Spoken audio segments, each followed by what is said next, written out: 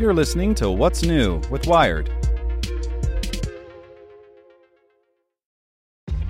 This episode is brought to you by ShipStation. You know, some things take a lot of work, like sending little robots to far-off distant planets. And just as that's challenging, so too is running a successful e-commerce business, especially when there's so much to do. So I want to introduce you all to ShipStation. Now, I love using ShipStation because of its easy-to-use dashboard, which makes managing orders and printing labels a breeze and super smooth. Oh, and the customer service is just out of this world. It's exactly what you need to help grow your business. Sign up for your free 60-day trial at shipstation.com/technews. That's shipstation.com/technews. This podcast is supported by Tools and Weapons, the podcast hosted by Microsoft Vice Chair and President Brad Smith. Each episode features insight you won't find anywhere else from the center of the conversation surrounding emerging technologies like AI. Right now on the podcast, you can hear a special episode where Brad Smith lays out Microsoft's vision for a vibrant marketplace driving the new AI economy. To hear more, follow or subscribe to Tools and Weapons with Brad Smith wherever you get your podcasts. Hello, my name is Zeke Robison, and this is Wired. A new review published in The Lancet yesterday says that none of the data we have on coronavirus vaccines makes it clear that booster shots are necessary for the general population.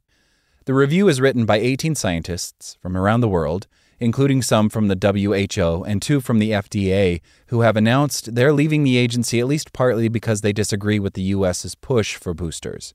A committee of FDA advisors is meeting on Friday to look at the data on additional shots. In other news, around 1 million students enrolled in New York City public schools returned to the classroom yesterday. While the city had a mix of remote and in-person instruction and options last year, this year, there will be no remote option. Masks are required for all students and staffers, and teachers are required to be vaccinated, though they have until September 27th to get their first shot. As of Monday, New York City is also enforcing rules requiring vaccinations to go to indoor venues like restaurants, and is requiring all city employees to go back to work in person and either get vaccinated or undergo weekly testing.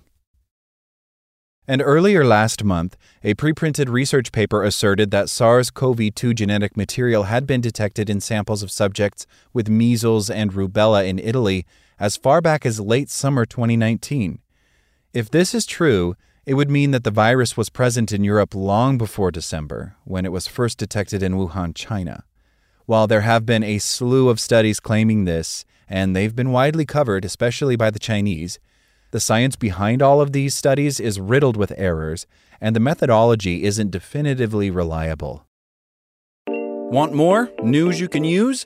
Sign up for the Tech in 2 newsletter at wired.com/TT.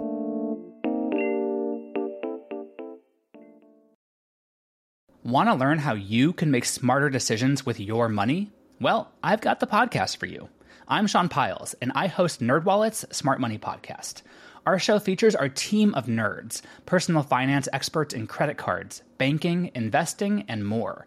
And they'll help you make the most of your money while cutting through the clutter and misinformation in today's world of personal finance. You'll get clarity on strategies to help you build your wealth, invest wisely, shop for financial products, and plan for major life events. Listen to NerdWallet's Smart Money Podcast wherever you get your podcasts.